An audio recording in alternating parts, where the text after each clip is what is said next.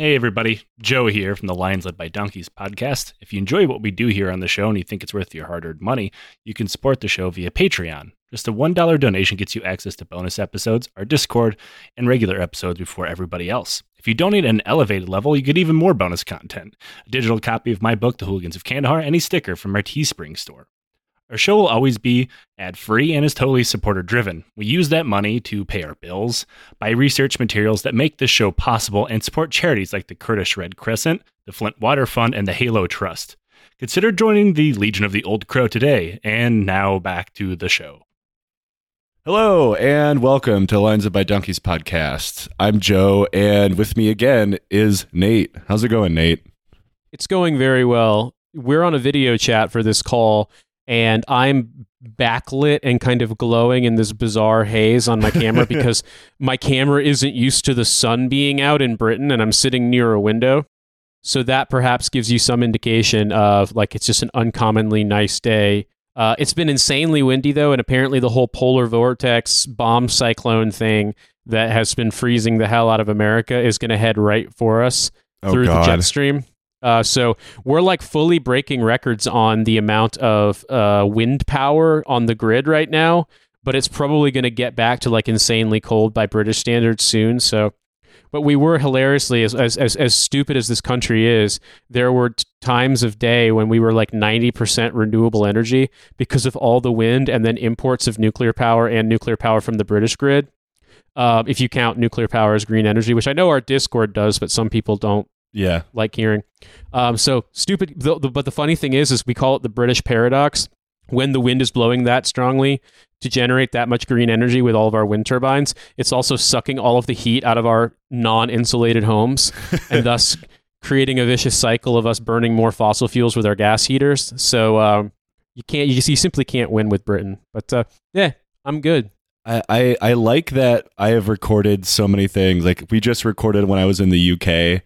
And then Tom and I have a series coming out where I had yet to go to the UK, and now I'm recording again, and I'm back in Armenia. And I really want people to like attempt to piece together the timeline of like my travel. Like, when the fuck did he record these things? It's all over the place. It's like, where in the world is Joe recording at this moment?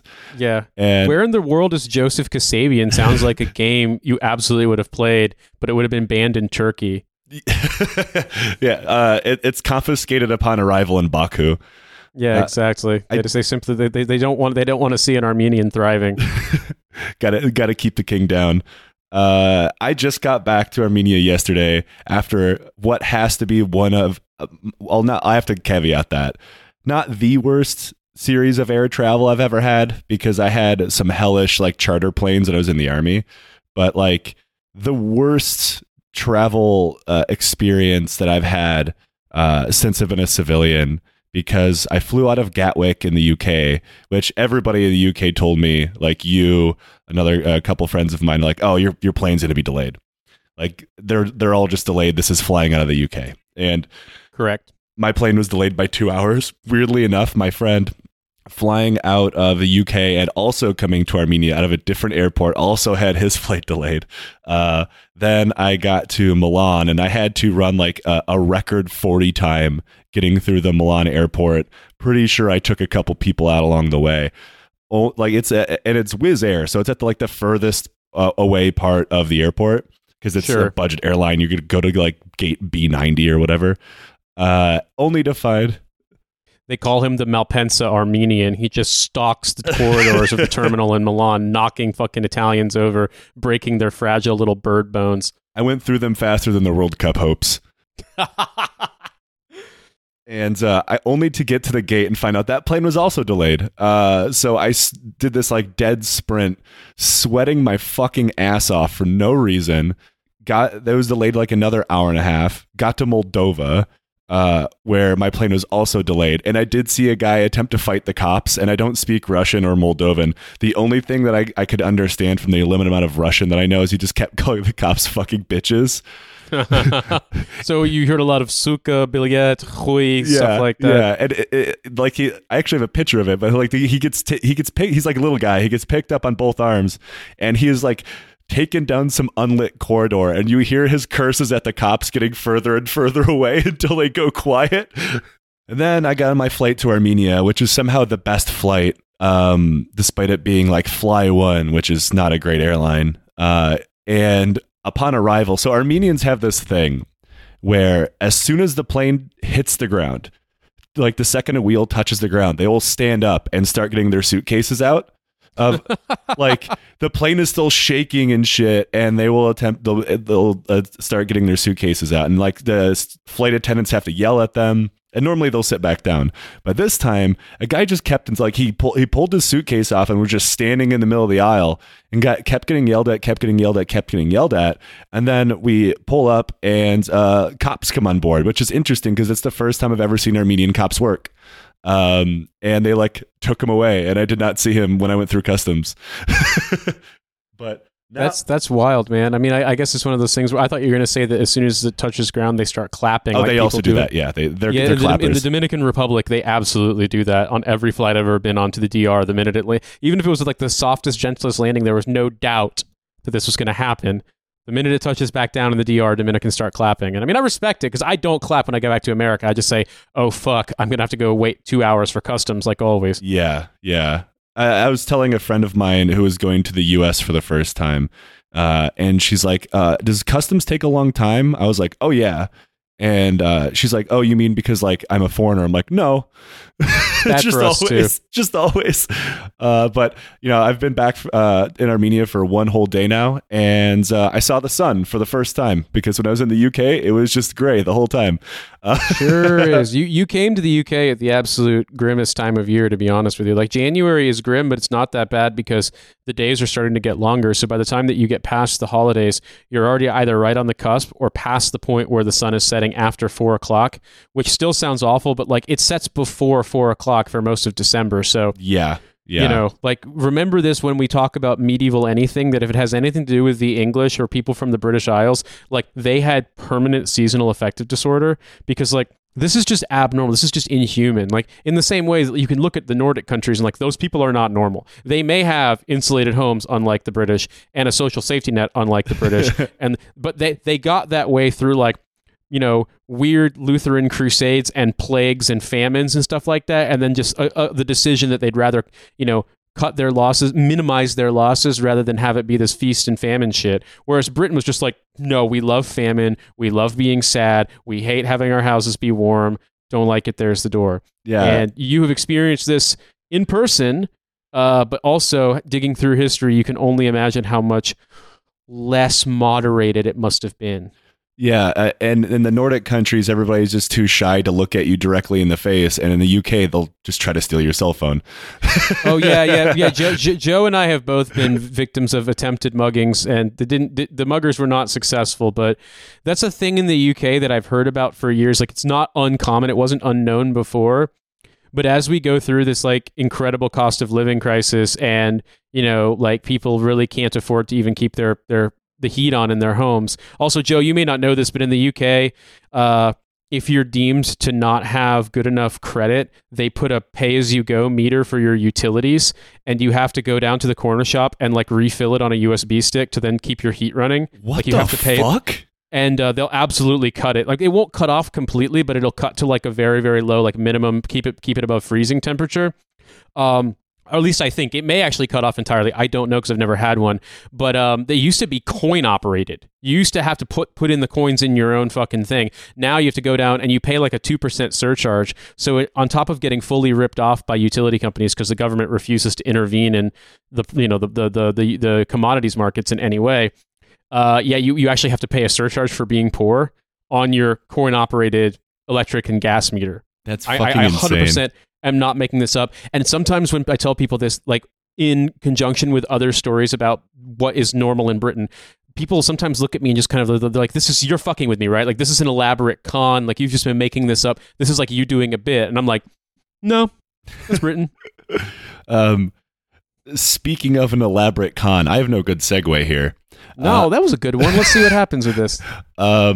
So once upon a time, I think we've all probably made this joke, especially being soldiers, that war would be a whole lot better if everybody in charge just met up in the middle, specifically the officers. Sorry, Nate, and just shot one another and don't like involve me in this bullshit, right?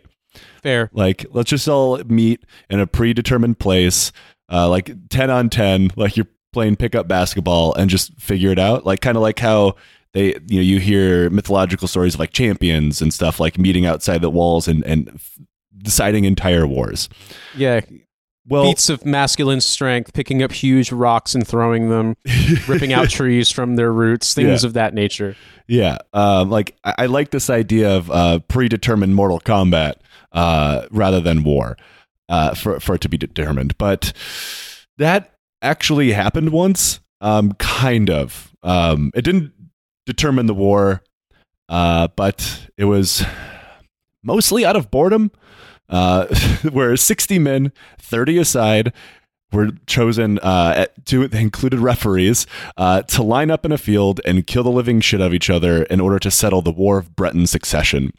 Now, this didn't settle anything, but it ended up being absorbed by the larger 100 Years' War at one point. But it is very funny, and that's why we're talking about the combat of the 30 today, even though it should be the combat of the 60. But it's called the combat of the 30. I don't know.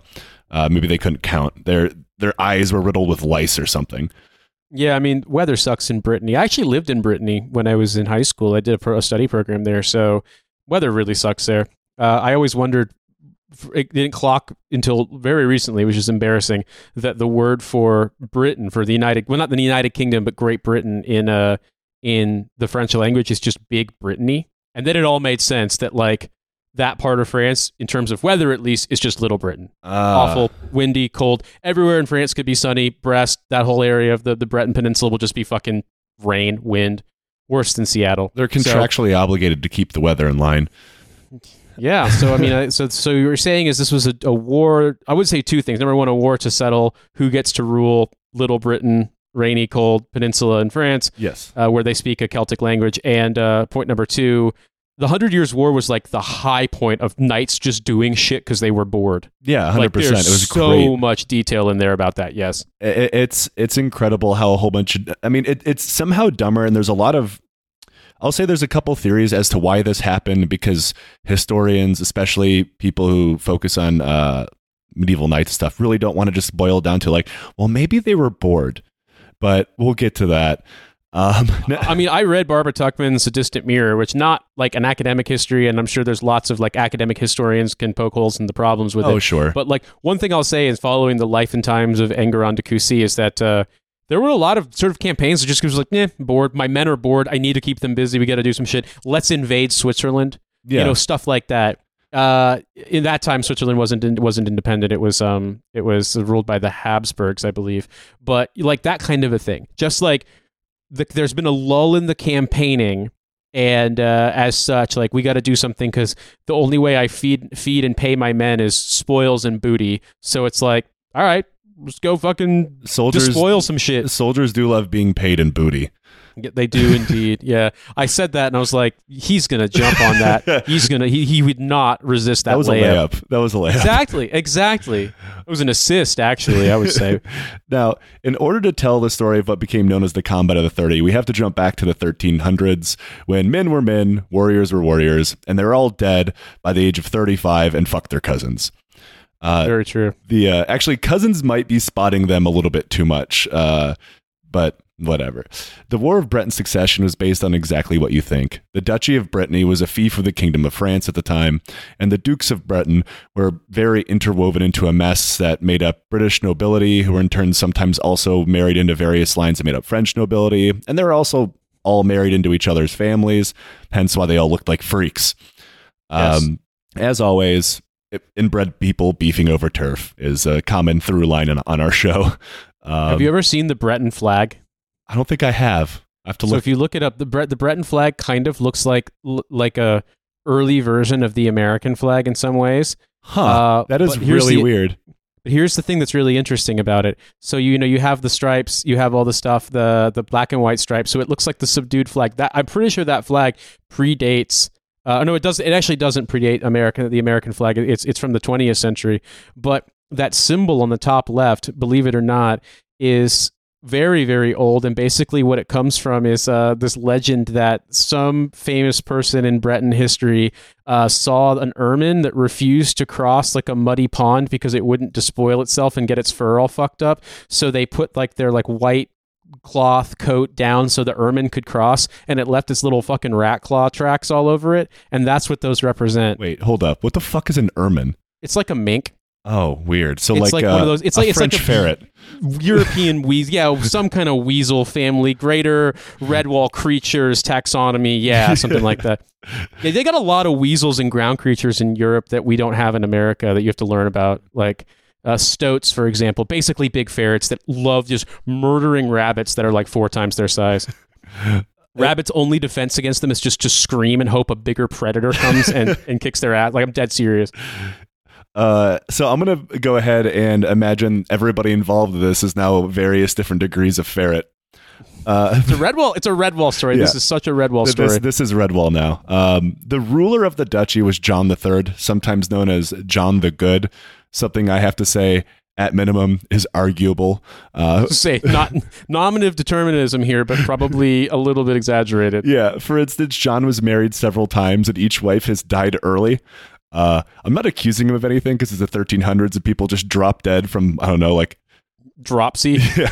Yeah, they got ghosts in the blood and they die. I was gonna say, yeah, the scratch, the itch, something like that. Yeah, they have a terminal case of throatitis and their back is blown out, felled by the cough. We don't know anything more about it.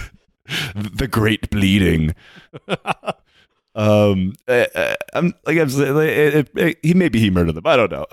Not a single time did he manage to have a child, but for a guy who was forcefully married at the age of 11 to a fucking 5-year-old girl, he probably wasn't going to have very normal relationships with anybody throughout his entire life, and he probably wasn't much of a good person. John the Good by our standards, and our standards alone. John the Good, because he doesn't hit me with a pipe. He only whips me with a rope. He's a good duke. He's like woke 13th century guys uses soft fucking torture implements to beat his spouse. Yeah, it's back in my day. I murdered my wife when they didn't give me an heir. Nowadays, I just have to keep remarrying. It's bullshit. Oh Jesus! Goddamn woke moralists. Just imagining 13. Yeah, for Middle Ages, like 100 Years' War. Jordan Peterson. No heir. Like, unbelievable. Can you imagine like what kind of weird like witchcraft concoctions they would have to do to get him on like a benzo binge in the 13th century? That's actually how benzos were discovered, was by 1300s Jordan Peterson. I mean, the all meat diet wouldn't necessarily have been as exotic as it is now. But yeah, like exactly like the rare niche pharmaceuticals, they have to find like, you know, go find people who are dancing around toadstools and figure out if they can give up their secrets. God, he would die so fast. He would eat nothing but meat and like immediately get murdered by an internal parasite. Yeah, I was gonna say, can you even imagine? I understood why the Afghans loved pressure cookers so much. Once I realized, like, yeah, when you can't have constant refrigeration, freezing, supply chain stuff, it's like, yep, put that shit in a pot under pressure and boil the fuck out of it, or you're gonna die. Yep. In 1329, he was getting older and sicker, and his stepmother, Yolande of Dreux, insisted that since he had no heir, he should probably name one, specifically John of Montfort, to take over when he died. There's a lot of Johns here, unfortunately. There's actually a lot. Almost everybody has the same fucking name in this script. Now, John III hated the other John, and the other John also hated him for really no good reason other than they're half brothers. And John III hated John of Montfort's mother, his stepmom. So John III said, fuck it, I'll give the duchy to the French king, which the nobles absolutely refused. So he named his niece, Joan, as his heir. Her name is also sometimes written as Janine, but there's also like 2 more Janines coming up, so I'm going to go with Joan. It could be Joan, or it could be Jeanne, like Jeanne, so it's just like female John, girl John. Yeah, in the 1300s, really like you could pick from 5 names. Yeah, which is funny because like Breton people have the wildest Celtic names, but I guess if you were royalty, you weren't allowed to, or whatever. Back in those days, I have no idea. Maybe like when you picked your titles or something like that, or they named you like officially, your name couldn't be like Brieuc or something like that. The nobles had yet to invent a sixth name. A second John has just hit the podcast. Exactly. Internecine John warfare. It is very funny because this is notionally a Christian kingdom and everyone's named John, a very Christian name. But this much fighting between your mom and stepmom and hatred and giving things away to piss off your stepmom, this is a very, very Jewish coded story. I got to be honest with you. However, power would not have gone to Joan. It would have gone to Joan's husband, Charles of Blois, a nephew of the French king, Philip VI. But as he was dying, John III penned a will that then named John of Montfort his heir after already telling Charles that he was going to be heir. So he had named 2 heirs and then died. Whoops. Real Alexander the Great moment. Hate it when this happens. They simply don't want you to do this. When he was asked, like, hey, you already named someone else heir to the duchy, like, who is your heir? This is getting quite confusing. And his last words on the subject were, quote, "For God's sake, leave me alone and do not trouble my spirit with such things," and then died without clarifying anything to anyone, meaning this might be the first time in the show's history where a single guy created his own succession crisis. This genuinely is like you have no choice but to click through the dialogue in a Castlevania cutscene. Like, you want to intervene, but like the game is forcing you to have this problem. The War of Succession, so you just can't do anything to change it. The Duchy of Brittany's version of Final Fantasy VII. Now, most of the upper nobility supported Charles of Blois, so John of Montfort would have to move quickly to secure his claim if he was going to succeed in taking it. So he wrangled together a whole bunch of mercenaries and began to take over regional capitals. Now, this is mostly bloodless at this point because nobody really, Charles hadn't really organized a defense yet. But most importantly, during this point, he secured the duchy's entire treasury while he was at it. Now, John III died in April, and by May, John of Montfort had managed to secure enough power and money that an assembly of townspeople and minor nobles recognized him as the rightful duke, though the upper nobility mostly still supported Charles. And while this was happening, Charles was attempting to secure the military strength of France in order to help him invade Western Brittany. In a tale as old as time, when this started happening, John of Montfort turned to who else but the English for help. And since this is the 1300s, neither the French or the English really cared why, if there was a war going on, they were getting involved. Especially, there's also one thing to bear in mind too here, which is a lot of people may not be aware of this if they're not schooled up on this particular era of European history, which is that at this point, the English crown had a large possession of its own territory in Calais on the European mainland. So technically speaking, there were some other holdings, I think, in Burgundy as well, but like there were areas of France at that time, small fiefdoms that were actually controlled by the English crown. So like the English kind of involvement, meddling, constant warfare in France at that time, the Low Countries at that time, was also due to the fact that like technically speaking, we conceive of England ending at the English Channel and at the border between Scotland and the border between Wales. But like in those days, the English crown controlled shit on the European continent. And similarly, like it's not like that ended in the Middle Ages. You know, at one point, France, like Algeria was just part of France. You know, New Caledonia was just part of France. It's literally like it's closer to fucking Australia than it is to anything else. And now you go to any beach in Spain or Portugal, it's part of England. Yes, it sure is. It sure is. Un biro y chipos, senora.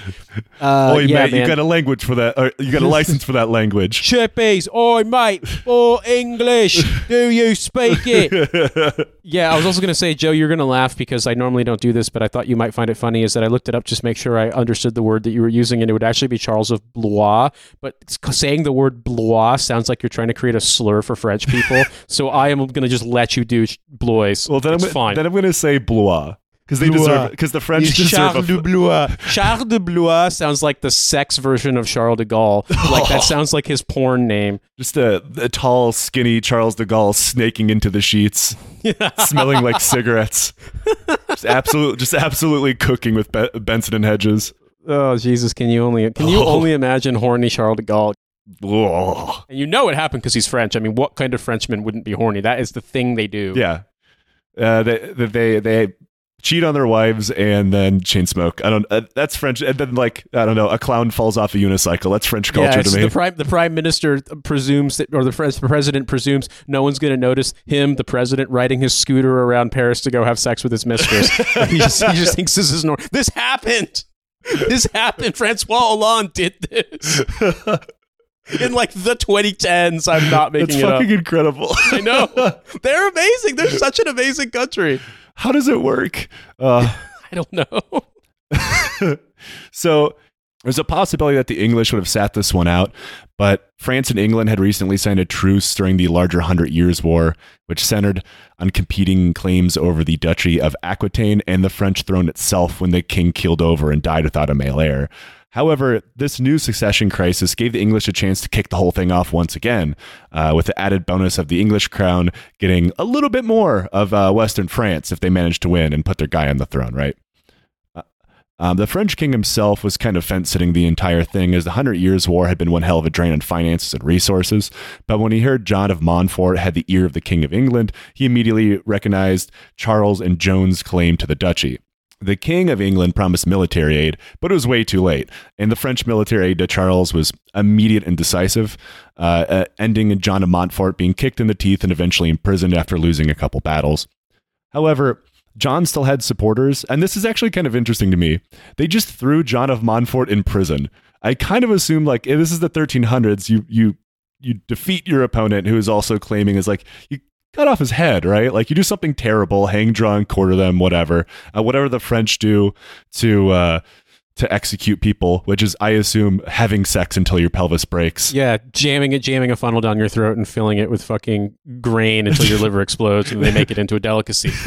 You know, the weird thing is, Joe, is that just from having read a little bit about this, is that you're not wrong, except for the fact that the execution and that kind of stuff you're describing is more sort of the last resort if they don't get concessions or ransoms. But because there was so much trading back and forth between people of captured nobles, if they were just captured soldiers, they could very easily just be executed on the spot. Yeah, but true. When it's captured nobles, captured aristocrats, there's always going to be the opportunity to trade. Whereas if I believe there were things, for example, when like they tried to take over Malta and they did not successfully trade for hostages, and they just fucking broke a bunch of dudes on the wheel because they're like, you know, it's sort of like, well, I guess I got to pour these bottles of wine down the drain kind of thing. They're just like, well, fuck it, we're just gonna kill all you guys. That does in these stories happen, but like there tends to be a sort of like, this will be useful. I'll throw him in like, you know, the cum smelling dungeon or whatever. I'm sure they have it segregated. No, not the cum dungeon. Not the cum dungeon. Not the one with the trees that smell really weird that bloom in May. I can't even remember what those trees are called, but they had them all over trees. Indiana. Cum trees, yeah, exactly. You've heard of a gum tree. Have you heard of the second worst thing? It's that time of year again. Fuck. It's the season of cum. Exactly. Now, with Montfort being thrown in prison, he still had supporters within the duchy called Montfortists, who are now being led by his wife, Jeanine. Yes, both guys vying over the throne had French wives with the same name. Which is why this is great. Yeah, it's like Jean versus Jean, Jeanne versus Jeanne. Like, yeah, it is kind of a parody of Frenchness in its own right. Like I said, they'll eventually invent a sixth name. They just haven't gotten there yet. Exactly. And sometimes this war is called the War of the Two Jeanines or Jeanines. Though the Montfortists weren't doing great. They kept getting stomped pretty badly by the French military, and they eventually lost most of their holdings outside of the town of Brest, which allowed them to hang on long enough to finally get English military aid, which arrived right on time. And by right on time, I mean a year late in 1342. It is very funny to look up the commanders and leaders on the Wikipedia page for the War of Breton Succession, and it's a John, a Joanna, a John, and then the other side, a Charles and a John. And then there's one British guy, Sir Thomas Dagworth. And you're just like, just fucking, can you make it any more obvious, please? Sir Thomas Dagworth of Upper Dicker. Yeah, exactly. God, I'm just imagining like the kind of the insane place names that have been forgotten to history. Like you thought the Dicker at Upper Dicker or like Shittington or Dis or any of these weird fucking places. Is Shittington a real place? No, Shittington's not I don't think it's a real place. I'm going to choose to believe that it is. But I know there is a place that is there are definitely weird enough place names in the United Kingdom to satiate anyone's curiosity. I wish I could be like a font of wisdom and just fully remember them on the fly, but I don't. Like, I try to forget this place. I'm a Shittington truther now. You're hiding it from me. Exactly. Shittington's actually a real place. Yeah. Now, the English military force, numbered a little over 1,000, was under the command of William, the Earl of Northampton. And this officially turned the entire thing into little more than a proxy war between France and England, which was diplomatically sketchy as one had just ended. And this turn of events brought the Pope into it, as the Catholic Church, when it wasn't starting its own wars back in the day, was kind of sort of trying to act as a go-between between Christian realms who started killing one another. The Pope needed them to go kill Muslims in the Middle East. They didn't want them to waste their strength on one another. The Pope eventually did secure a temporary truce between the French and the English, but not the actual combatants in the Breton War of Secession. Because the Pope wanted to find a way to end it for good. However, each truce was immediately torpedoed by the loyalists of the House of Blois and the Montfortists, who refused to have the war end in any way that did not end with them in power. Gotcha. So basically, this was sort of like an impasse where all the diplomatic solutions seem to be getting exhausted, and it's just like, at some point, we're just going to start to have to hit each other with halberds. Like, it's just going to happen. Well, it's like the British and the French got involved. And they're like, this kind of sucks. We want it to end. But then they kind of forgot what the whole point of the war was. They're like, we don't care if you want it to end. Like, we're still trying to take over the duchy, you fucking assholes.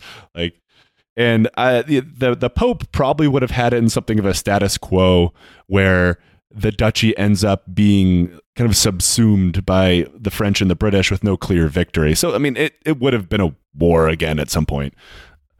Now, eventually, John of Montfort died, and Charles of Blois was captured 2 years after that, after which he'd be held in a British prison for nearly a fucking decade.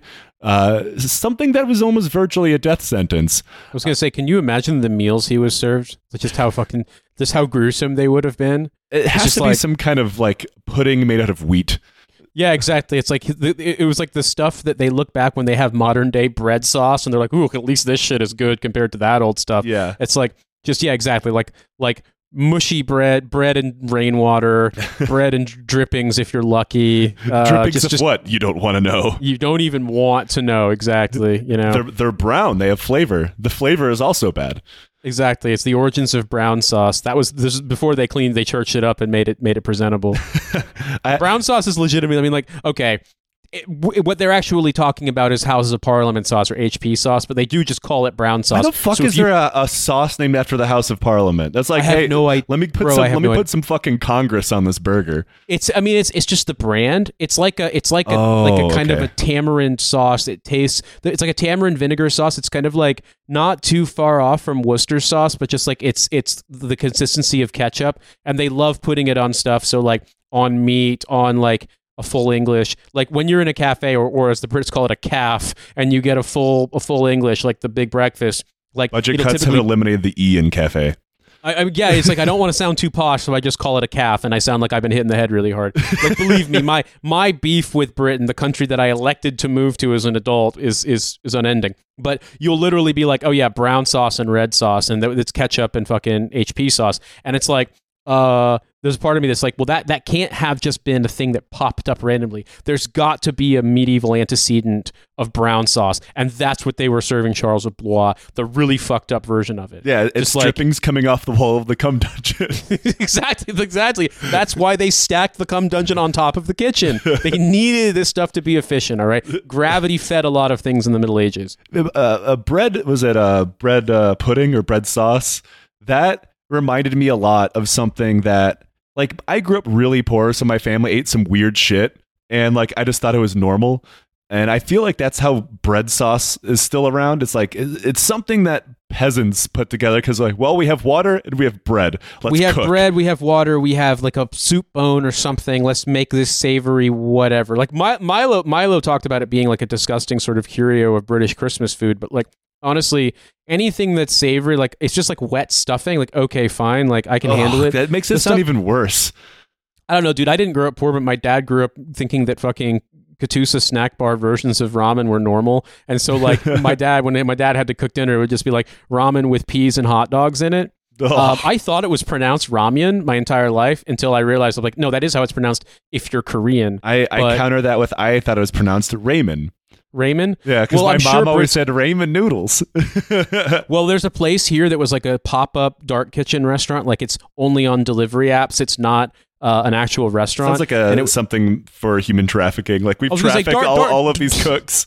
Dark kitchen sounds like fucking like you have to cast a spell on someone. like you get your food, but it's subtracted from your immortal soul. Like a kitchen you get locked in one of the fucking Saw movies. Yeah, exactly. And then what is it? Liam Neeson comes in and manages to shoot everybody with a gun he's never handled before, and doesn't shoot you, even though in a real hostage situation he absolutely would have shot you. I always that always fucking annoyed me in the Taken movie. I'm like, he's never handled that gun before. There's no way he would take that shot. Like he just wouldn't know how that pistol was going to fire. He has a set of skills you wouldn't understand. Exactly. I really hate it when the electrical grid is stable, because then I can't fucking electrical shock torture people. But the point I was trying to make in this really cascading fucking open close parentheses here is just that. Okay, first of all, the cum dungeon. I'm glad 30 minutes into this episode we've already discovered the cum dungeon, and that is something that's never leaving the show now. It's never leaving the show. It's like the dick sucking union. It came up organically, and now it's interwoven into the show to the point that like you can't. It's just there. It's there. Like the cum on the walls. What sucks, dude, is that honestly, like, I did have a point that I thought I was gonna make there, but I'm trying to fucking remember it, and it's completely escaped me. And I'm sure in the playback it's gonna be really annoying, but there it is. I should stop interrupting you, but it's we're adding to more lore to this show, so sometimes I don't feel bad. That's what we're here for.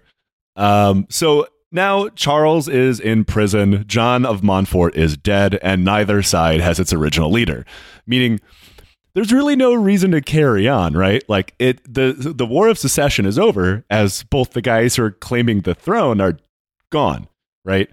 But carry on they did. Of course they did. Now, so I'm going to react in 1 second, but I have to say I did remember the thing I wanted to say, which is there's a British restaurant, the Dark Kitchen restaurant. It's called Slammin' Ramen, which doesn't make any sense. Why it would be seen as kind of punchy thing to say, and it's like, oh, it's because the Brits would say ramen. So literally they call it slammin' ramen, which just sounds like sex. Yeah. Like that sounds like dogging. Would you like some noodles with your dogging? But anyway, to bring it back to the point, because I totally forgot what I wanted to say, but now is that so basically at this point, the cause for the war, everyone's dead. Or in prison, yeah. Or in prison. But they're going to keep at it. Yep. They just kept on keeping on. And in the initial opening combat of the war, in the appearance of the French and the English, the war had devolved into mostly small-scale raiding between the two sides of loyalists. Neither side had the power to end the war, and especially without the power of the French and the British. And they didn't really care. They didn't really feel like pouring manpower into the battlefield in order to end it. They're also kind of sort of sticking to the truce they made with the Pope, and they didn't much care about the war anymore, mostly staying out of it directly. The French also were kind of convinced to stay out of it after they got stomped in the battlefield once or twice. Like, all right, we had our initial victories. This is actually quite hard. Let's all get on our scooter and go to our mistress's house. Exactly. That's exactly like they had whatever the fucking 14th century equivalent of a scooter was, a jaunty little bit of transit. Maybe it was like a pony or a small horse or something like. I don't know, because like a cart pulled by a peasant who you could trust to look the other way when you were hitting it. Like that's just what they had to go find their mistresses. Go get my human cart. I need to go see my mistress. This led to a pretty much complete stalemate on both sides of the war. Each party of the war was just kind of staring at one another from areas of their control without anyone actually being able to conquer anything. And Pope Innocent VI encouraging that this should continue because it's kind of a peace. Enter Jean de Beaumanoir. Beaumanoir? I don't know. Give me a second here. Let's see if I can find the people on here. Beaumanoir. I'm doing great over here. Oh, great. Yeah, you're doing amazing. Hang on 1 second. Jean de Beaumanoir. Beaumanoir. Okay, Jean de Beaumanoir. We're back. we had to take a slight break so he could teach me how to say a French word. Now, he was a Blois loyalist and captain of a garrison, which was very near the Montfortis garrison, captained by Sir Robert Bamborough. Seemingly out of boredom, and for no other reason that we're aware of, Jean penned a challenge to Robert, which reportedly said, and bear with me, this is like ye olde English, quote, "'Twere best, methinks, to adjust our differences in this way, by mortal combat in the field on some appointed day." Yeah, it rhymes. It's weird. 30 against 30, and you list together we will fight, armed at all points and on our steeds, and heaven defend the right. I'm willing to bet this is more of something someone wrote later, as I highly doubt this guy wrote him a poem. This translation came out years after the fact, so it's probably not a real thing.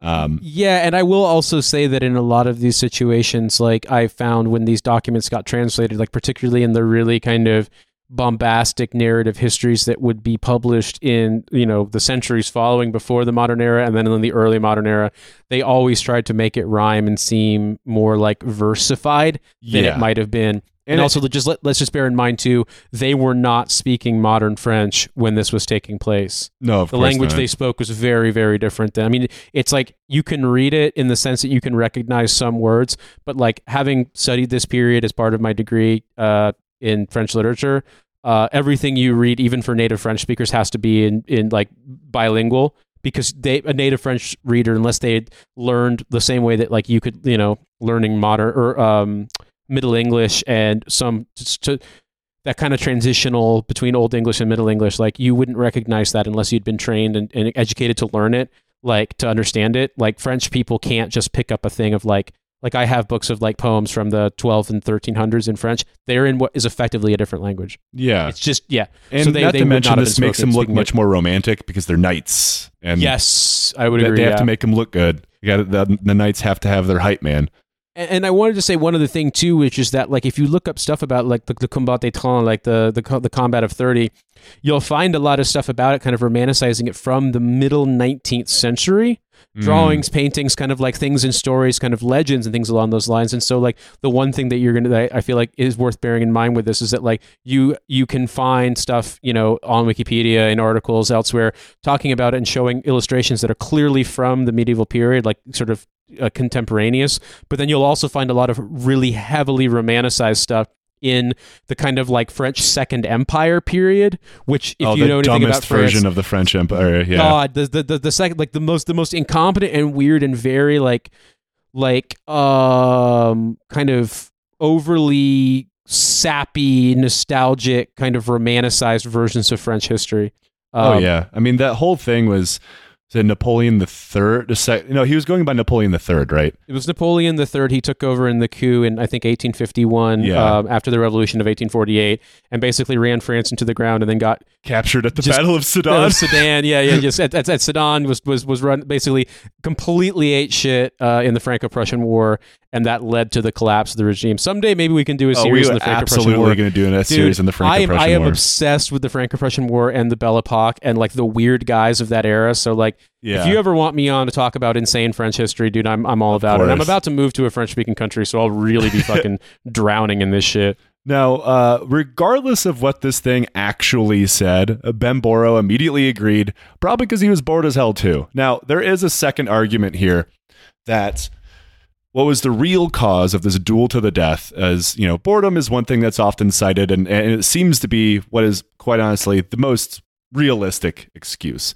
Another thing is that the two captains personally hated one another, like more than just because they're on opposite sides of the war. They like hated each other on a personal level.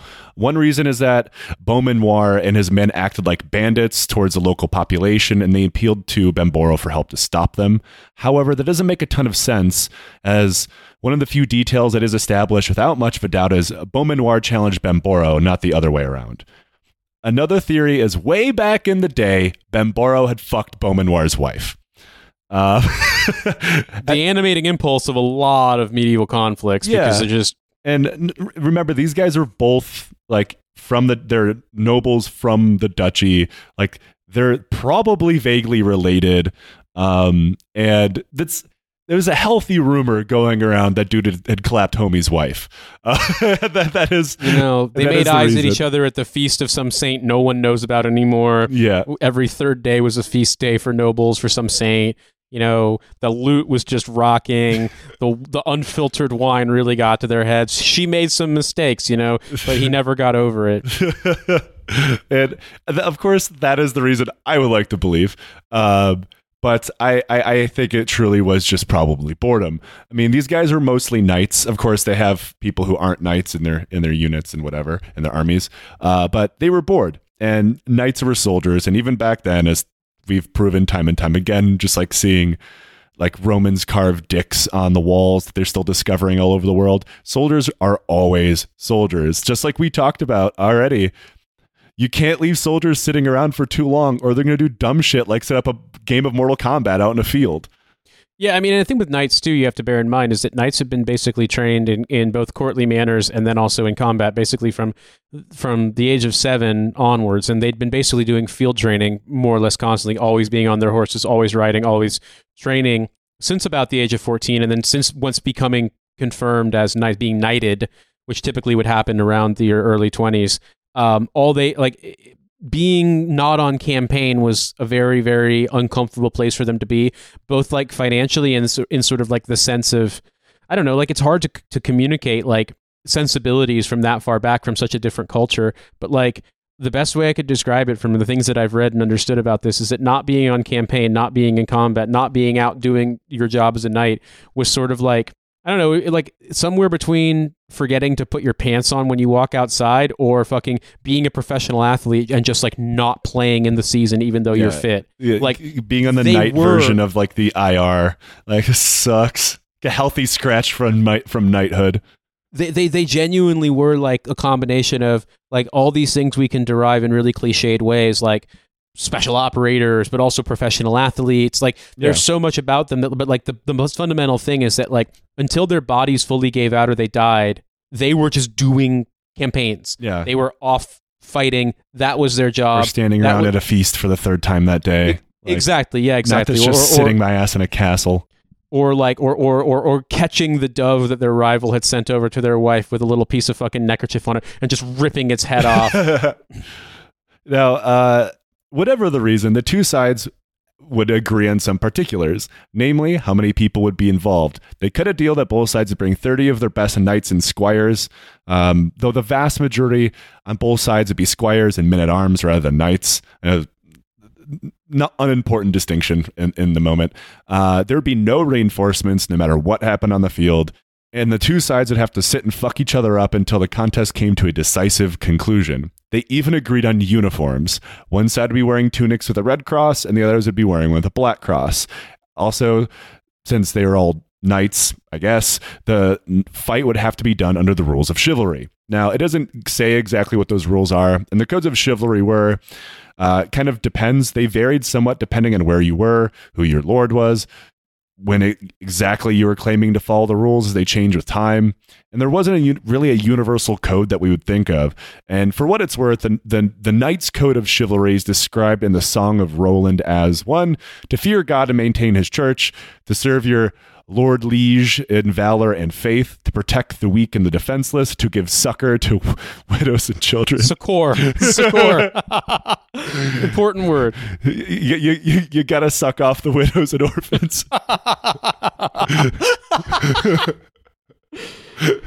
Jesus Christ. I am so sorry.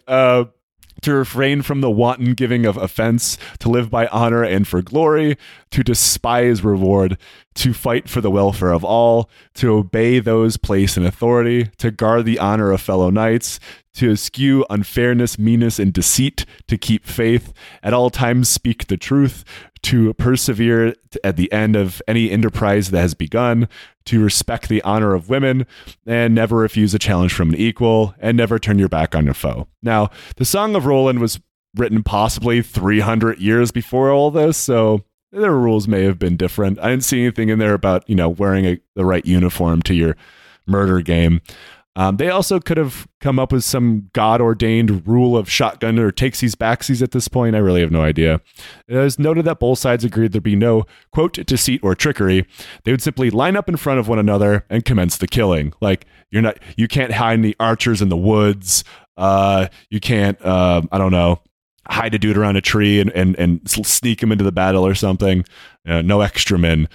They finally agreed on the location for their organized violence, a specific tree that lay in the midpoint between their two towns, known as the Midway Oak.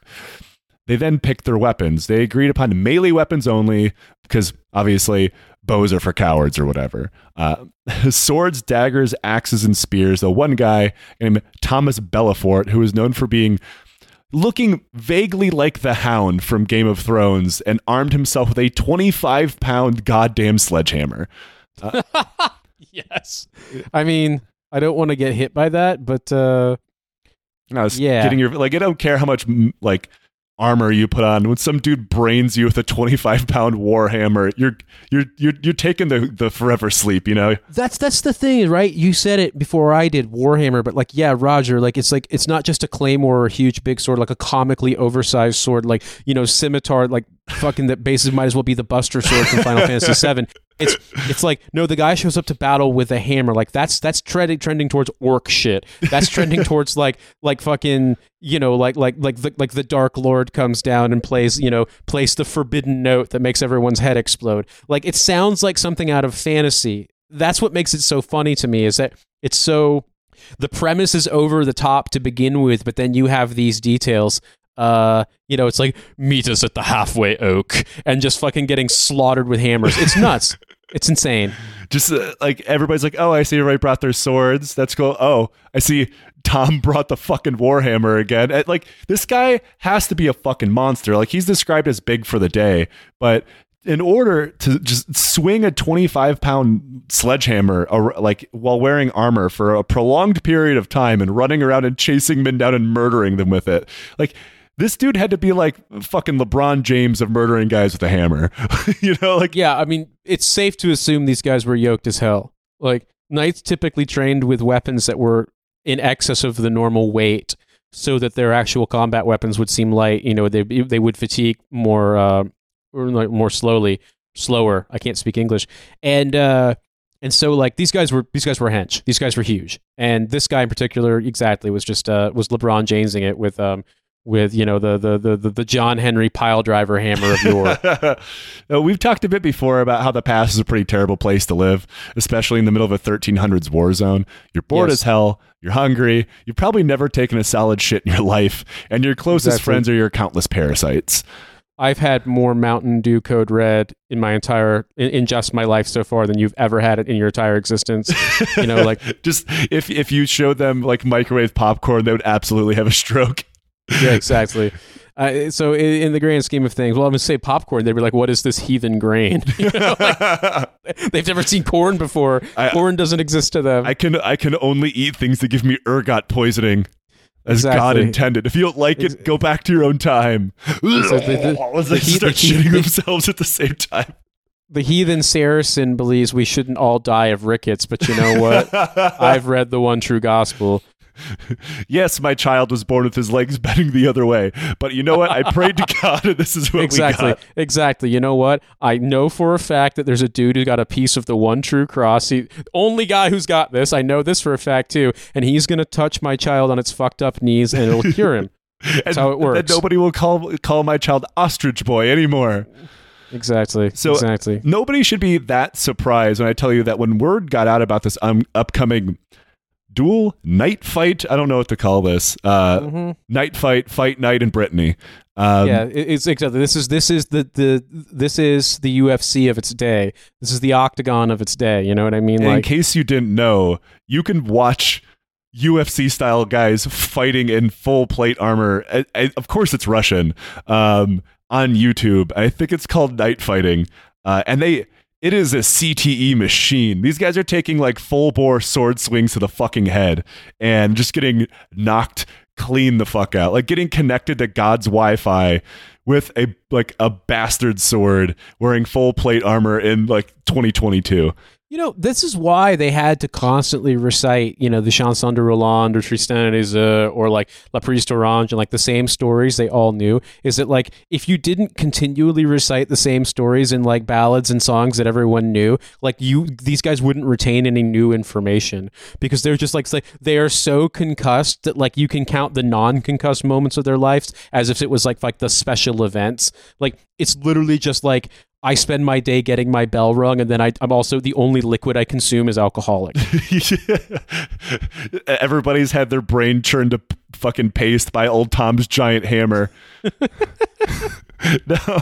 So when word got out about this night fight, it spread quickly. People from every nearby town and village emptied out and streamed over to the area where the battle was supposed to take place so they could watch. Stands opened up, people sold food, alcohol, and they made bets on who would win.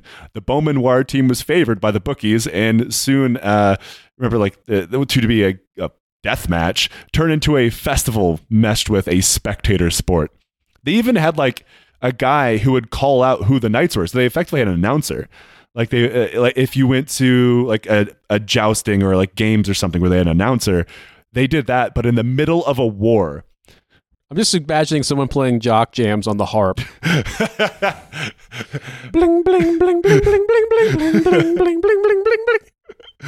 Now, on March 26, 1351, the two sides of 30 apiece showed up, and according to eyewitnesses, the two sides met in the middle, exchanged a friendly greeting with pleasantries, before once again separating themselves into opposite sides of the field. Though again, this is up for debate. There's a specific English and a specific French epic poem that are main sources on this event. The English poem makes both sides seem as knightly and chivalric as possible, while the French poem makes the English look like shit-talking assholes, which I think both of those things could probably be true. According to the poem, The Battle of the 30 English and the 30 Bretons, Bamboro rode up and immediately began snipping at Beaumanoir for being late, being a coward, and not wanting to fight.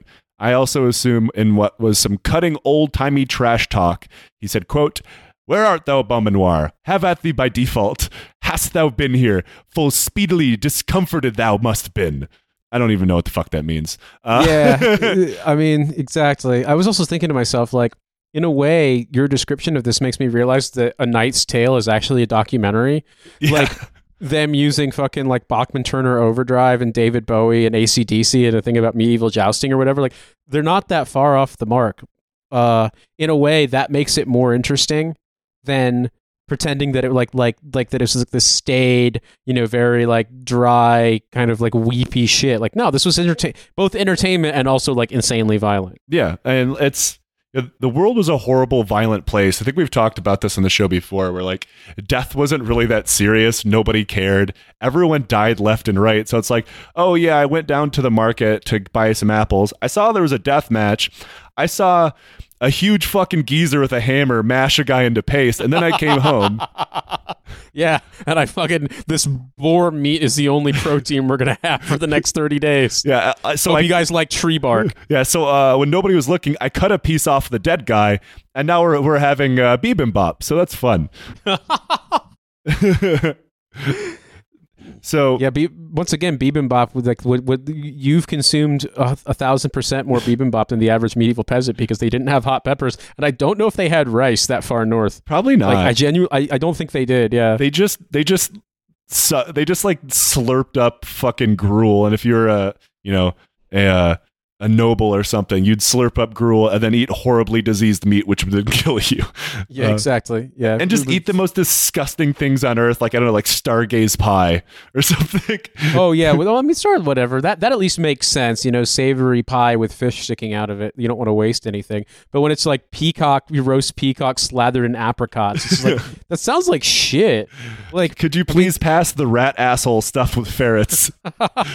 Yeah, exactly. It's like, there's an extent to which we have to delineate between what is food you eat to survive versus food that you want to eat. And it's just sort of like, I don't really want to live in the Middle Ages any more than I want when you look at like Roman menus, and it's the exact same thing. It's like food picked because it's exotic, stuff with more exotic things. And you're like, that sounds like you took your grandma's potpourri and stuffed it in roadkill and ate it. Like, it's miserable. No, to this slight, Beaumanoir responded, quote, "We hear you well, me and my company. If it pleases the King of Glory and Saint Mary and the good Saint Ives, in whom we have great faith, throw the dice, don't hold back. The luck will fall on you and your life will be short." I mean, this is kind of badass, let's be honest. It kind of sounds like anime dialogue, but also it's kind of badass. It's the medieval version of some guy saying all your base are belong to us, or saying that the power of friendship will be able to defeat God. Yeah, exactly. It's medieval Care Bear stare. To be honest with you, for the many of your fans listening, all your base or belong to us might as well be something from the 14th century. That's probably true. I'm not going to lie. Sometimes I forget that I'm in my mid-30s and I am old now. Yeah, I had an All Your Base Will Belong to Us t-shirt in high school, and I thought it was really cool. That was in the year 2000. Nate, I am 100% convinced that you are the only person who thought that you were cool in that situation. People wanted to buy them. My brother made them with a screen printer, and people wanted to buy them. They asked me where I bought one. I was like, you can't buy this. My brother got it. He made it. My cool brother, not cool at all. Yeah, man, like that was almost 23 years ago. So, like ancient history.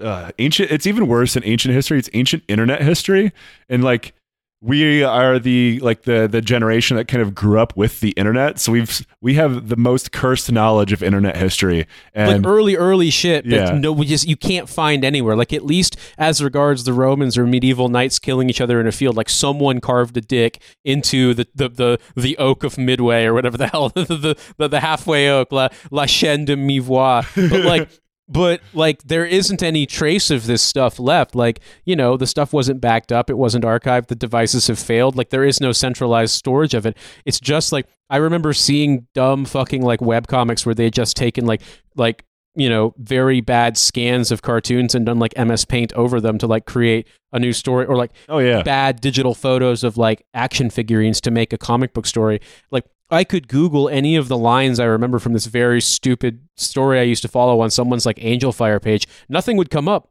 Literally, like, in a way, we're like human repositories of information no one gives a fuck about. We are the kid from The Giver. We are the kid from The Giver for ancient memes, exactly. Yeah. And, they're all gone now. All of those dick jokes gone like tears in the rain. Exactly. like Leisure Town might still be around, but no one can remember. No one will understand how funny it was. No one will remember. I don't even think Jerk City is around anymore. If it is, don't go look at Jerk City. It sucks. It's probably aged really bad. It's really homophobic and everything racist. Everything on the internet was. Yeah. Now, honestly, I believe the second version of the shit talking more. These guys have been at war for years. The knights are all seasoned, violent psychopaths. Not to mention the story of them hating each other's guts and possibly fucking one another's wives. And I refuse to believe that these guys didn't trash talk with the best of them. I mean, think about it. Like, if you're a knight, you're not killing your opponent in one swing. It's going to be virtually impossible unless you're the huge hoss with a fucking hammer. But you're going to be chirping at one another as you take hacks at like your head or whatever. Like, fuck you, slap. Like, king, concussion. Fuck you. I think that you and I, having lived in different cultures, realize that there's certain things that like may seem improbable to us, but then you go to a country like Armenia where like people don't really swear unless it's literally a really big deal. I've been into a place like Japan where, like, literally speaking, you don't swear, you just speak gruffly, and that's how you communicate that you're swearing and being rude. It's possible that they did speak in this kind of like style and register because that's just how people talked back then. I don't know, but and I say this trying to be as open-minded and not hateful as possible. We also have to remember that this is being in many cases interpreted to us through the writings of the most closet gay Catholics of the 19th century, and so like there is a degree to which like we may be getting the overly flowery romanticized version. But then again, that might be just how they talked. I don't know. Yeah, I have no idea. And to make sure that this whole death match went according to plan, they hired referees. The two captains agreed to hire a couple of guys who are not at least outwardly loyal to either side, so they had impartial refs. The refs were put in charge of when the battle started, when they were going to take breaks, because they had agreed they'd have a refreshment break halfway through, so they had a halftime. And then the refs were also there to make sure everybody followed the rules, though I'm not really sure how some refs were going to control knights. Like, imagine, I don't know, Tom the orc kicks some guy in the balls or whatever, and that's against the rules. Are you going to be the guy that's like, yellow card, you can't do that? Say red card. While you were allowed to kill that man, you were not allowed to say he had a tiny dick and balls. That's right. Yeah. Rules of chivalry. Just imagine a tiny underfed medieval peasant throwing a red card at a guy who's smashing another man's head in with a warhammer and sending him off the field. Yeah, exactly. He's just cloven someone in twain with an axe that was built like it was a novelty oversized prop, and the guy comes out and says, "You made a joke that you weren't going to provide succor to his orphans." Yellow card. Get out. Oh, man, Penalty I had time. a yellow card during the last death match. Yeah, exactly. It's like Francois the Blade gets a corner kick. Once everyone was ready, the ref signaled for the fighting to start, and the two sides went running at one another. The death game was officially on. Now, knights fighting, whatever, was really unlike any other kind of combat through most of time. They're really heavily armored, so you just smashed into each other, swords bouncing off one another. You really want to knock someone down and then like shove a dagger into like a slit of their armor or their eye holes. Yep. You gotta catch a blade in the eye hole. I'm flashing back to your story or your episode about the Battle of Agincourt, and that's the similar thing, is that these guys were so weighed down with armor, like for the style of combat where you rode into battle on horseback and then got off. You either clashed on horseback and knocked each other over, or you got off and you fought on foot. They were so ill-equipped for both the weather, for the mud, and then for the fact that they were going to have to defend against longbows. They just basically, a lot of them, like you told in your story, either crushed and asphyxiated each other, climbing over each other, or drowned in the mud because their armor weighed them down. Yeah. Like, as you said, this was definitely like a fucking American Ninja Warrior style combat, except it was real. And that's, in a way, like, it's hard to not be impressed by the kind of the drama of it, but also it's, to my eyes, it's hard to not find it really funny too. Yeah, of course, it's hilarious because like knights could actually move quite well. You can see videos of people on YouTube where they're wearing full authentic recreations of knight armor, and they're like can run on treadmills and like jump up and down, do push-ups or whatever. So like, but it's still really fucking heavy. I mean, the weight is distributed, whatever, but like, you know, kind of like in Agincourt, it doesn't really matter if like, oh no, my army of knights is defeated by some wet dirt, you know, like, and they're just smashing into each other. Like it has, I mean, it you can see videos of it, like especially the knight fight MMA shit, but it looks like hilarious. Like something that blew my mind as a kid learning about this, because living in Europe as a kid and seeing this stuff in museums and things like that, is that, you know, they would wear, typically they would wear either a leather suit underneath, or leather suit and then a chainmail suit and then individual plates. So every single piece of that armor is a strapped on plate with leather buckles and metal buckles and leather straps. So like imagine like wearing the bite suit from when they train police dogs and then you put a football uniform on top of it, but it's made out of metal. Yeah. And then you have to go and kill people with huge swords. Like it is both an incredible feat of athletic prowess and insanely funny. Yeah, I'm curious how some of these guys like looked, because like you said, they're a mix between soldier and professional fucking athlete. And as much as like the US Army attempts to say that like our soldiers are athletes, like they're really not.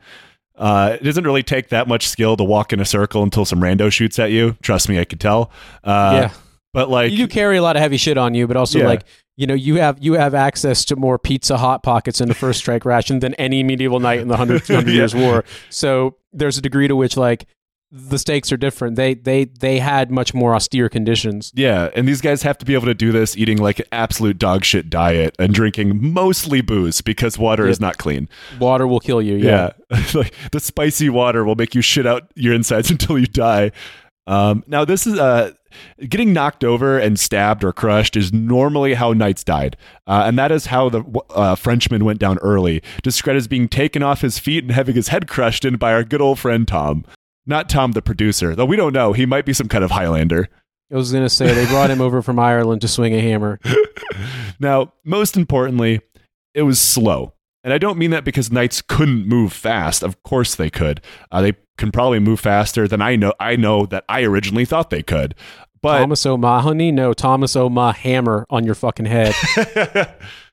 Now, wearing armor like that, like the layers of armor, carrying a heavy sword, spear, or comically oversized hammer that I can't get over. Axe, halberd, hatchet, whatever. Yeah. In the heat of spring for that long, you get tired. So you have to pace yourself so they could go longer, not trip up, get themselves killed, and also those suits are rapidly filling with sweat, piss, and shit because they just let loose on I themselves. was gonna say they just fucking exploded. They just let the dookie out. That's all you can do in 6 hours of combat.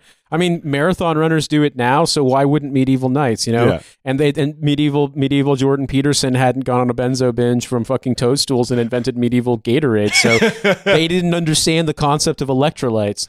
Come at ye! Now, after several hours, the refs finally called for a halftime. The current score, because that's what I'm going to call it, was Beaumanoir had suffered 4 dead and Bemboro 2, though pretty much everyone was wounded in one way or another at this point. There's no word as to what the halftime show was. I assume burning some religious minority alive in the middle of the field. The halftime. I don't know. I really don't know if there was a Jewish community in Brittany at that time. I mean, if there was, they probably made sure it wasn't there for very long. Yeah, exactly. I mean, I was thinking about it, like my mom's family, the Jewish side is from Norfolk, and like William of Norwich and the fucking original blood libel is like from there. Like Britain was world-beating pioneers in terms of doing fucking pogroms in the 11th century. So yeah, it's just how it was. Now, the halftime was quite short, lasting just long enough for everybody to bind their wounds the best they could with some bandage that would absolutely give them an infection. They also pounded some wine to stave off thirst because, like we said, water will kill you. And, obviously getting drunk makes lining up and braining the guy across from you a little bit easier to handle. Something about, doing blood sport in front of a hooting crowd of spectators might be stressful when they go in for round 2. What made me think about this is like if I one time accidentally bit into a fork and it like created this horrible sound, painful feeling that like any kind of scraping metal reminds me of. But imagine if your entire professional life, literally from age 7, was clanging metal on metal. Like you could scrape a nail on a chalkboard if knights knew what the fuck a chalkboard was, and none of them would be bothered. They'd be like, "Am I supposed to be disturbed by this?" Because like they just must have such a high tolerance for like horrible grating metal on metal noises. That's all they ever did. I also think that their senses are all dulled from constantly being mashed in the head. It's like exactly. It's like hanging out with Mike Tyson. He's not entirely there, Exactly. Yeah. We were led to victory by our chivalric lord Christopher of Benoit. Fuck. The name even works. Oh my God. I think I told this story before on the show. It was like a question from the Legion about like, what is someone that's been like, canceled or something that shocked you? And like, obviously Chris Benoit was, I guess he got the ultimate canceling in his own hands. But yeah, when that it's happened, a horrible story. Yeah. When that happened, I wasn't very young. I was much younger, obviously. I think I was 16 or something. And I had stopped watching professional wrestling quite a few years before. But one of the things that I did get was a Chris Benoit shirt. Oh, fuck me. And then that happened, and I was like, oh my God, I still have this shirt. And my brother was like, I'm gonna wear it to school. And then he was told to go home. Yeah. Like it's a funny joke because of the CTE, but it's also really sad because it's like that man's brain, like that man committed a murder-suicide and his brain was mush. His brain was literal fucking. He had he had effectively had Alzheimer's. Win the golden Spurtle for best fucking oatmeal, except it's in your brain. Like it's horrible. It's absolutely horrible. But like flying headbutts and steroids are bad for you kids. Also taking honestly, unprotected chair shots to the head. But then I think about this shit, I'm like, these guys, like the real fucking heavy hitters, the real like, champion warriors in terms of being like knightly lords and whatnot, whatever. I'm mixing up terms here, would have probably been in, from their late 20s until their early 40s. And so those guys will have fucking experienced so much head trauma. And like you said, just like drowning your head trauma in weak wine and alcohol constantly. Yeah. It's healthy. It's fine. You got to imagine that they were not doing so good on the fucking, like, if their brains could survive to be scanned by CT scanners in the modern day, they would look horrific. Yeah, I can imagine they had a very healthy and normal home lives with their wives and children. Yeah, exactly. Now, Jesus. After the break, Bemboro's side began winning, killing 2 more of the other team and capturing a few others, because, like we said, taking hostages is a very normal part of war back then, and they're still actually trying to capture one another in the middle of a death match. I assume this worked like dodgeball rules, when like you get taken out and then someone catches a ball and you can come back in. But like if you run over and grab one of them, like you get one of your guys back or something. I don't know. Yeah, exactly. Well, you have all these guys with these badass sounding names, and then you have the peasant referee named like John Testicle or something like that. He's the one who has to give you the rules. Yeah, exactly. Yeah, he's like Alain Precombe. He's the person that my dad built the dungeon. I mean, that is very funny. They just didn't have surnames, like last names back then. Like, well, it's people like my surname like literally just like meant butcher, because back in the day that's how Armenians got their name, unless you were like nobility, is like your last name was your job. I don't know what mine is, because my dad's last name is Huguenot, and like it was, you know, they went to so many different countries and had to change the spelling and pronunciation of their names, that like Bethay was probably Berthier or Bétier or something like that. I don't even know what that would be. It's a French name, but they were French Protestants. But I really couldn't tell you. But I'm sure it was just like a job you did. Like it was like a Bétier was the guy who like scraped the shit out of fucking knights' suits of armor after you know, chivalric combat. Oh, mate, you need to have your suit of armor hosed out from shit. Just like another good day at the shit hosing factory. But your critical mistake here is you're giving him Baz British English accent, whereas French is like, "Ah, monsieur, it is time to clean the shit out of your armor." That's 100% how they talk. That's my ancestors. And then my Jewish ancestors on the British side is like, "Oi, mate, I think it's going to be a pogrom again." Oh shit! God. At least there's no fucking Cossacks. Oh God. No, I'm just being honest with you. Bemboro was doing so well, he was riding around on horseback, which was allowed, by the way, shit-talking Beaumanoir's team, pointing at the pile of dead bodies, and I assume chanting scoreboard over and over again. But he really was laughing and pointing about how many dead the other people had, which I would argue is a violation of like honoring other knights. But you know, whatever. I'm not John Shitshover, the referee.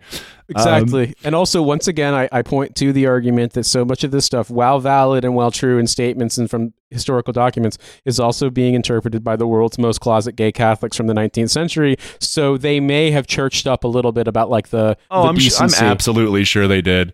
And Beaumanoir had been badly wounded at this point. He was sidelined for the rest of the fight, and he was so badly wounded that he had his armor stripped off, and he was asking another knight for water, to which the knight responded, quote, "Drink your blood, Beaumanoir, your thirst will pass," which has to be A, the most incorrect thing on earth, but B, the most metal fucking thing I've ever heard. Yeah, that's so badass. Like, that's the thing, right? Is that like we remember giving himself the old self-suck.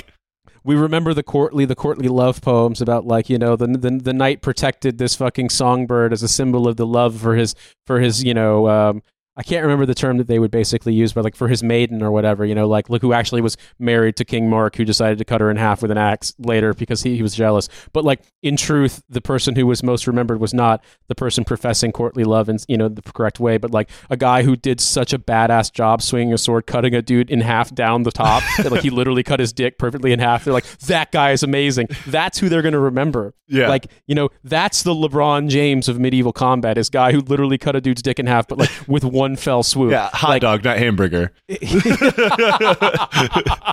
Exactly. See, we all, in a way, I know that that's actually the level they were operating on. While Bemboro was riding around and shit-talking, one of the squires from the other team charged at him and jammed a spear directly through the eye hole of his helmet and out the back of his head, killing him. And he was... he died so fast that his body was still like locked onto the saddle. So the horse just ran off into the distance, carrying his body away with a spear cartoonishly lodged in his head. Oh man! After that, his side closed ranks, not wanting to quit, which admittedly was part of the rules that they weren't allowed to.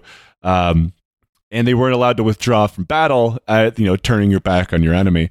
Then another squire appeared, jumping on a horse and charged right at Bemboro's side again, crashing through their line and breaking them apart. And this is something of a breach of the rules, because your guys on horseback had to be designated as like That's their position. They're the horse guy. And he just jumped on a horse that was hanging out, but nobody seemed to care. His charge floored 7 men, trampling them under their horse so badly they're unable to get back up. Now, suddenly outnumbered, the rest of them decide that, guys, this might be the dumbest fucking thing we've ever done on Earth, and surrendered in order to end it all. And Team Beaumanoir officially emerged the victors. So, what did they win? Absolutely nothing whatsoever. The combat of the 30 had no effect on the greater war, and that was never the point in the first place, I guess. It could have very well been a death match driven by a bunch of bored fancy lad knights, or it could have been a matter of honor, or a dude fucking another guy's wife. Either way, it was completely and totally pointless, and the only thing that changed at the end of the day was 11 people were dead now. The war went on for more than a decade after this, finally ending in 1364, when Charles of Blois was released from prison and killed in battle against John the Fourth, son of John of Montfort, and then the Montfort claim of the duchy was recognized. So all this is for nothing, and knights are kind of dumb, but they are very funny. So that is the combat of the 30. So Nate, we have a segment on this show called Questions from the Legion. If you would like to ask us a question from the Legion, donate to the show. You can ask me on our Discord server, or Patreon is normally the 2 best ways to ask, and then we'll answer it. This is, what is your death row meal? What is my death row meal? Yeah. Oh, man. That's a really good question. To be honest with you, I would say I've got a really soft spot for Korean food in general, having lived there for a while. And good Korean food is kind of hard to come by outside of, like, there's some places where you can get really good stuff, but like you can't get that sort of the ubiquity of the ingredients and like people who know how to do it, like how to prepare it outside of Korea. Like, it's just much harder. I would say, to be honest with you, my death row meal is probably going to be a just huge blowout of Korean food. I want someone to make samgyeopsal for me, the barbecued pork belly, which I realize is treif. I realize is fucking not kosher, but I don't care.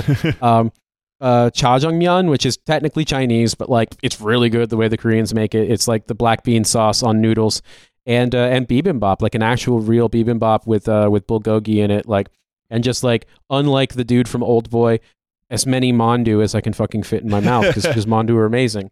I think that. I don't even, if I'm gonna die, then fuck it. Give me the goddamn the soju chamiso, the fucking soju with the little frog on it that gives you the worst hangover of your life. Like, if I'm gonna die, I don't care. Get me a soju drunk is a great way to be. Soju hungover is about the worst way to be. Yeah, you're gonna die anyway. You might as well, like, it's that dying isn't gonna feel any worse if you're hungover. Exactly. So I think for me it would be that kind of like Korean smorgasbord. I just have such a soft spot for it, and it's so hard to get stuff that unless you're there that is as good as and if for some reason my execution fails and I'm hungover, give me naengmyeon, the cold beef noodle soup hangover meal. Then I'm living a new life. I'm not sure what I would pick, quite honestly. I really don't know. If I'm going to go like back in like a disgusting meal that just like hits me right where it's supposed to, like you feel gross afterwards, but you don't really have to worry about the afterwards because you're about to get fucking executed. I am going to pick something really, really gross, and that is like a stuffed crust pizza from, I think it was Pizza Hut. Yeah, it was Pizza Hut. It's this like horrible, greasy cheese that isn't probably actually cheese, and it feels like you just someone speed-bagged your heart. Yeah. Yeah. It tasted like the cheese sticks, like the fucking cheese sticks you would pull off in strips, the ones you get in like school lunches. Bosco sticks. Yeah, Bosco. It was like a crust full of Bosco sticks of that kind of processed cheese. Yeah. And they have to spell it with like a Z because legally they can't call it cheese or something. Yeah, exactly. Like that far down, given American food standards. It's so greasy and disgusting. Like and I'm lactose intolerant as well. So like the next day when they go to execute me, I'm shitting on them. I'm shitting everywhere. Exactly. Clearly they got to put you in the electric chair and it just diarrhea explosion. like a baby just shoots up my back, just all the way up your back. Like hits. They have to hire like me, fucking in modern form, from my ancestral, my ancestral guild trade of shit cleaning out of armor, to go clean the shit out of the cap from the electric chair that they put on your head. Yeah, the Pierpont family in England does all the executions. I'm really glad they've got all the shit. I'm glad they've got a Berthier here who can fucking do this for us. It turns out that's what your job is, being really good at cleaning shit out of things. Yeah, man. I mean, I'm also not so great with lactose myself. Not that my any trace ethnicity problems, from that. Oh,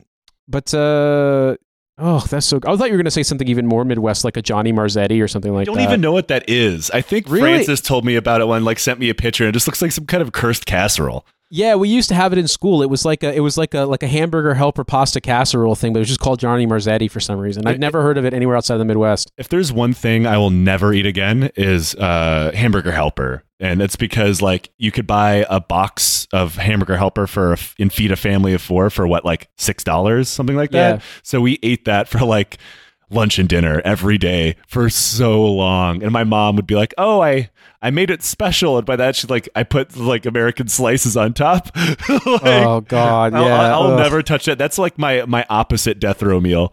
I'll go to death row before I eat that. So meanwhile, there's a dude from the fucking ICP fandom, hardcore juggalo, who's canceling their Patreon right now because you said that. He has the hamburger helper glove, tattooed on his calf. That glove has seen some shit. Yeah, exactly. Nate, thank you so much for coming on the show and You're very welcome. telling one of the dumbest stories of nights that I think we've ever told. And you can use the spot in case anybody doesn't know where to find your many shows. Well, so many of you who are listening may recognize my voice because I've been producing this show since 2018, but I'm also the co-host of What a Hell of a Way to Die. I am a sometimes co-host of Trash Future, always for live shows, but not always on the show itself, for Trash Future, the podcast about business success and capitalism. And I also produce a show called Kill James Bond with the extremely funny Abigail Thorne, Alice Caldwell Kelly, and Devin. So if you're interested, a reading of Bond films and now Eurospy films and action films that points out their foibles and makes fun of them on, from some of the funniest trans people you've ever heard in your life. That's what I do for a living. I produce 4 shows now. So thank you, Joe, for letting me be on this because this is always a lot of fun too. Yeah, it's always good to have you on. And everybody, thank you so much for listening. If you think what we do here is worth $1, you can give us $1 on Patreon, patreon.com/linesled-by-donkeys. And you get bonus stuff. You get this episode early, you get bonus episodes, you access to the Discord, all that good stuff. Or don't. It's your money. Do with it what you want. But leaving a review is free, and it helps us in ways that I don't fully understand, but it does. And again, thank you, everybody. And until next time, don't go to the cum dungeon.